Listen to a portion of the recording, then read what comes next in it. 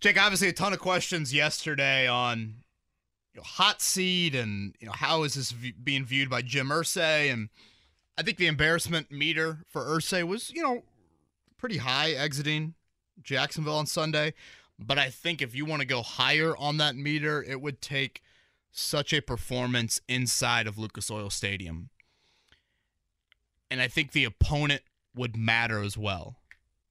And when I look at the schedule and I look late next month and I see the quarterback of a certain NFC team that comes to Lucas Oil Stadium on October 30th, if Carson Wentz and the Commanders beat the Colts at home and beat them by multiple scores, I honestly think that could be the exact event that Jim Irsay would need for him to boil over and make a midseason change. And now, obviously, leading into that game, you would have to continue down a path of, struggling and nowhere near, above 500 and things like that. But that, to me, would get – I don't think Irsay's there now, but in a month from now, considering everything that happened with Wentz, his venom towards Wentz, if that happened in his own building, whew. Okay, let me tell you something that I think – that I might have in common with Jim Irsay. And then, Kevin, you've been around it. You worked inside the building. You've got probably a better had a better up-close front row seat here.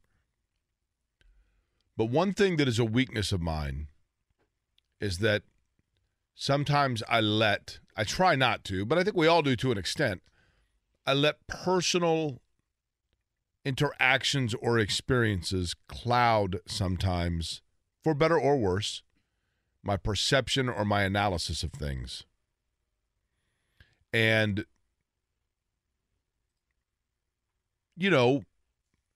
example given. I don't dislike Chris Ballard at all. I don't know Chris Ballard. Disingenuous to say that I do. I don't know that anybody knows him. I mean, we interact with him professionally, but that doesn't mean that we're like going over to his house for Thanksgiving or we know what he's like behind closed doors. So professionally speaking, I respect him and I don't dislike him at all. He's nice. Seems like a nice guy, right? But for example, I go back to, and I'm just being completely transparent here. When we had him on, and I thought was smug to you regarding the receiver stuff before that. I thought he took a dig at me when he made the joke about having a college degree after I had just mentioned that I'm finishing college. And he said, well, I can get another job. I do have a degree. Okay. So I think so there's a little part of me deep down that has to stave the temptation of wanting to be snarky about him because of a perception that I thought he was snarky towards us. There's an element of human nature that goes into that. And for the most part, I stave it, but it would be disingenuous for me to say that it's not there subconsciously. Mm-hmm. Is Jim Irsay the same way in that regard, in the fact that he tries his hardest, understandably and respectfully so, to not be Bob Irsay, who would come down in the locker room after a game and fire a tight end on the spot or cut a guy or whatever else? I think Jim Irsay witnessed that and wants so hard to not be that guy, but are there still decisions that he makes or directions that he has the right to do as the owner of the franchise where he allows his personal interactions or vendetta, for lack of a better phrase, to come into play? Yeah, I don't think you can ever completely get away from it. It might lessen over time. It's clearly not anywhere close to the level of his father, but the Wentz situation in the dozen years that I've been around Jim Irsay and covered his football teams, I've never seen it. I've never seen it like that. I've never seen just such a personal. And for those that are about to jump in and write to us, I want to make clear here: the more that I've talked about this, the more that I've researched is probably the wrong word. I don't want people sending us, calling us, tweeting us, or emailing us right now like, you got to get over the vaccine thing.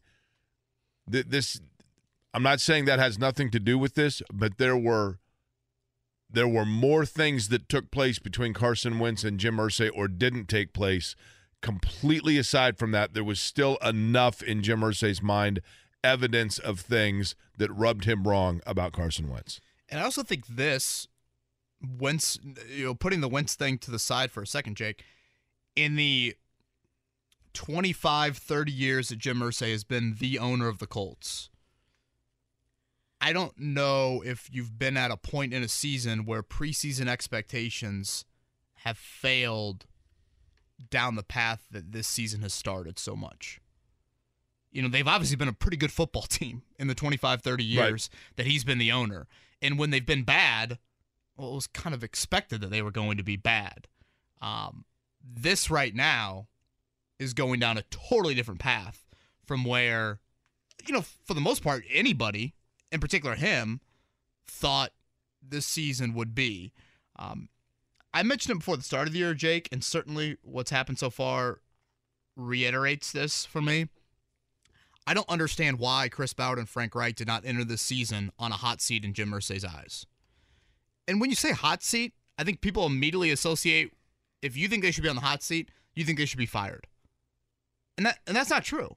I mean, think about any walk of professional life. My wife works in sales. If she manages a team, if someone on her team isn't meeting specific numbers, whatever, they put you on a performance plan, or she sits down with them and says, "Hey, Tyler, this isn't working out very well. We need you to get to this number by this date, et cetera, et cetera." And sometimes that little kick in the ass is what that person needs. Honestly, it's when this Colts team has played their best under Frank Reich. When you got off to a 1-5 start in 2018, when you got off to whatever the start was in 2020, I guess you got off to kind of a rocky start as well. So for me, I think the results, I think two things. One, I think some public accountability would do them well, because I don't think it's been there from the owner. And again, I think that the Colts under Reich and Ballard have been at their best when their backs have been against the wall. And then two, frankly, I just think the results merit it. When you haven't won a division title, it's the laughing stock of divisions in the AFC. You only have one playoff win in a handful of years. And again, I'll reiterate this a lot, Jake. When you go stopgap Band-Aid quarterback, when you go Rivers, when you make a move for Wentz, who was proven to a degree in the NFL, when you do the Matt Ryan thing, that means the expectations are higher. Right. There's not growing pains with a rookie QB in any of this. And you factor all that in, the seat should have been warm entering the season, and now the seat should be extremely hot after the start. What's interesting to me about the quarterback position and how it parlays into the brass of the Colts, I think Jim Irsay, and I'll give him a lot of credit here, when Jim Irsay got Peyton Manning and rode that high, that wave, that dynasty, got him a new stadium, got him a Super Bowl. I think Jim Irsay was smart enough to know that he was dealing with, or the beneficiary of, a generational level quarterback that I don't think Jim Irsay ever truly, deep down in his heart, felt like it was strictly the organization that was winning those things, as much as they were absolutely in the great fortune of Peyton Manning's greatness. And I think that he wanted the same from Andrew Luck. Bill Polian, I feel like eventually Peyton Manning's success and everything that came with it, that Bill Polian started to feel like that was actually Bill Polian that was building that greatness. And that Manning helped, but it was Polian's vision and Polian's greatness that was winning games and championships, or a championship. I think Ryan Grigson got a lot of credit. I'm not saying Grigson himself touted the credit, but Ryan Grigson got a lot of credit, especially in the early years, for the greatness of Andrew Luck. And I don't think that Jim Irsay ever felt like, hey, this is the organization that's just brilliantly doing this. I think he knew that Luck was also a generational talent. Chris Ballard now, from a quarterback standpoint, is riding the defection of Andrew Luck and continuing to use that far beyond, in my opinion, its expiration date. I mean, literally, it feels to me like in 2031, the Colts are going to be 7-9, and whoever's doing the morning show on this radio station is going to be saying, yeah, but you got to understand, I mean, Chris Ballard had, Andrew Luck walked out on him 12 years ago. Probably Elijah. It probably will be Elijah. But I give Jim Irsay. That excuse is extinguished. It's gone. Not to a lot of people, I'm telling you. It should be, though. I totally agree with you. I hear what you're saying. I mean, you and I are on the same page on that. What I'm getting at is simply the point that I do think that Jim Irsay, in most circumstances, Jim Irsay kind of is able to remove himself and let things organically blossom and realizes that, he's simply the one holding the water pail. Except for in the case of Carson Wentz, I think he took that personally. Nick says this, I can't believe after he was so embarrassed and pissed off to end last season that Irsay's not boiling over right now after two completely awful showings. I think there's a level of you can be boiling, Nick, but again, there's obviously another rung on the ladder if you're going to make very uncharacteristic moves for really any NFL franchise. I mean, how many NFL franchises have, axed a coach in the first half or the first quarter, I guess? Do you want to know, season? Speaking of quarterbacks, you want to know the quarterback, Kevin, that I'm not going to say that I was ever a doubter of this guy, but I wondered if he was an NFL everyday starting quarterback as opposed to novelty act that I give a lot of credit for because it looks like through consistency and hard work and I think has always had a good attitude. I look at now and I go, you know what? I do think this guy is a starting quarterback in the NFL and a pretty good one. Jalen Hurts. Correct. I was a doubter of Jalen Hurts. I give a ton of credit to Jalen Hurts at Alabama for being the team guy when he was not starting anymore. And then he gets drafted in the NFL, and it's like, well, he's being brought in as like a third down back when they want to possibly mix things up and maybe run the ball. And listen, I watched him last night, Kevin. He's a good player. He's always been has a leadership quality about him, I think, a maturity about him. He's obviously can mix things up with his legs and has become, I think, more consistent at reads. And that goes to show, as I was watching that last night, I was saying to myself, here is Philadelphia that drafted him, and probably a lot of people wondered why because of Carson Wentz, wondered why they drafted Jalen Hurts a few years ago. What was it, 3 years ago maybe? And if you give a guy time and you put him in the right situations and you don't burn him and beat him too bad from the get-go and let him organically grow, this is what you get. And Philadelphia now may have their guy for the next 8 years. Now, who knows?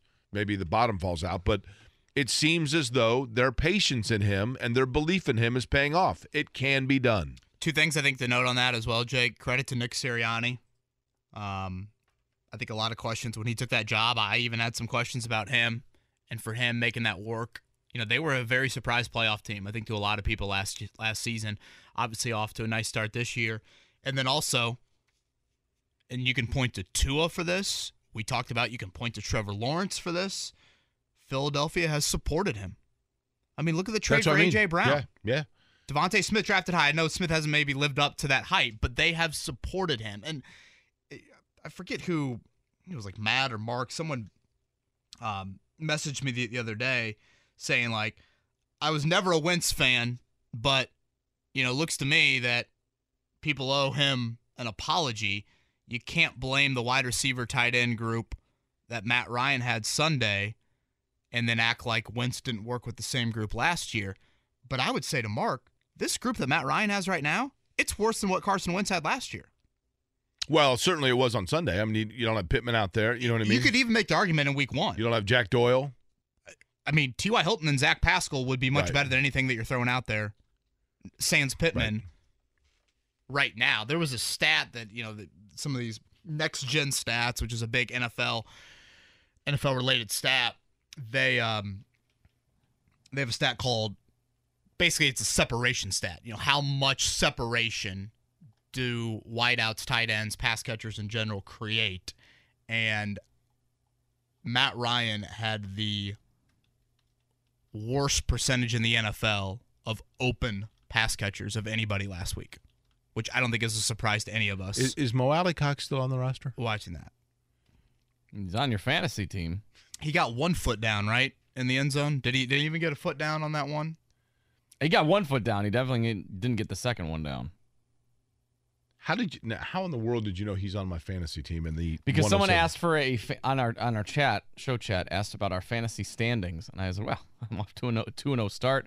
Jake got a win, and Kevin got his doors blown off. Got a this win. week. I think I had the You second did. highest point total in the league, I think. Right? I thought I got a win one of those weeks. You got a win. Yeah, you're 1-1, but this week you barely cracked 80, I think. Mo Alley Cox, by the way, I put in a waiver claim. I think I played. This is how much I pay attention to fantasy. I think I had Michael Pittman in the starting lineup. I think you did. You got to pass this week since you're on paternity leave. Well, let's not have that happen again. We want to put some respect on the show. If my waiver claim goes through, then Mo Alley Cox is no longer a member of the Why Not Indiana, just so you know. Stefan, want to talk about Frank Reich and the QB blame? Stefan, good Tuesday morning. Yes. Hey, so my thing is this. You can't really – Chris is not really tied into this. This is Frank going up to Jim and going, I can win right now if you give me the guy I want. If you would have just rode the whole wave of let's go with Jacoby and ride it all the way out, draft our quarterback and move on, we've been great. And also a part of that, too, Jacoby also didn't have nobody on that team when he was playing, and he did pretty good for what he had. Nobody supported him for it. But, hey, it is what it is, right? I think Jacoby Brissett is a perfectly sufficient stopgap starting quarterback in the league, and I think we've seen that at other places, right? I mean, he's had plenty of opportunity to show, and that's not a knock on him, Stefan. I'm just saying, I think he's a perfectly sufficient carry you through, to your point. I mean, it's a good point. He's a perfectly sufficient carry you through while a Jalen Hurts or somebody on your roster is brought in to learn the offense and slowly hand the keys over to. For whatever reason, the Colts have decided not to do that and always thought that they're going to get the big splash at the roulette wheel. And it hadn't worked out yet. I'd push back on the first statement that it's just Reich to blame for the quarterback decisions and Reich going to Irsay and saying, I can make it work with these guys. Is Reich doing that? Sure. But Chris Ballard is over Frank Reich. It's Chris Ballard's decision. Ultimately, he's the final sayer in what this roster looks like. And if he wanted to make a big-time quarterback move, he could try and do that. I definitely said it yesterday. The moment Andrew Luck did what he did in August of 2019, Chris Ballard has got to get everybody in the organization that matters and says, we have to do everything to try and exhaust each avenue, each resource, free agency, trade, draft, etc., to find the next quarterback. And Ballard has not wanted to do that. Look at Buffalo last night. Buffalo traded up, I believe it was twice, to take Josh Allen. Yeah. I mean, look at Kansas City coming in here on Sunday. They traded up, 15-some spots to get Patrick Mahomes? The Colts have been in draft positions, 13 overall when Tua went, 5 and Herbert went 6. 21 overall when they took Kwity Paye. You're going to have to make big moves in those situations. But Ballard and Reich have been on the same page in putting off quarterback, putting off the serious, albeit risky, but the serious, risky chance in trying to find a franchise quarterback. So, sure, Reich has had some say in it, but the hierarchy of how that organization works and the decision makers, Chris Ballard's ahead of Frank Reich. So, he gets final sign-off. Hey, Jake, Jalen Hurts finished at Oklahoma, not Alabama, you doofus. He transferred because of Tua. Again, I mean, that's true, but... You got called a doofus before 8 a.m.? But he, when in the national championship game, for example, I can't remember if he was hurt, but he played alongside him and was very supportive of him when Tua was winning them games. Yeah, I mean, sure, he wanted to play. Matter of fact, he might have had 1 year eligible at, I can't remember how it went with the Oklahoma transfer. But my point being, he was a professional all the way through, and it did not hurt his stock. Speaking of Tua, that 2020 draft for quarterbacks, good Lord. Joe Burrow, Tua, Justin Herbert, Jalen Hurts. Good grief. And that was when the Colts were 13 overall and traded for Buckner. Yes, correct. And again, right then and there, Buckner, there have been nice moments. Lately, of course, he hasn't impacted like you would want him to. But that's when you've got to sit down and say, before we even think about addressing a defensive tackle, we've got to figure out quarterback. Can we make a move? Is Jalen Hurts someone that you think is worthy enough to be drafted and develop? I mean, even wide receiver-wise, CeeDee Lamb, Justin Jefferson. I mean, jeez. Yeah, those are Chase names. Claypool. I can't believe you just got called a doofus, Jake. That's the way it goes, right? Like, if you were going to tell me right now, Kevin, where did Baker Mayfield, Jalen Hurts, and Kyler Murray start and end their college careers? There's no chance I could get the order of who was at Oklahoma, who was at Texas Tech, who was at Alabama, like who played for Cliff Kingsbury, who played for Lincoln Riley. There's no chance I could get any of that correct.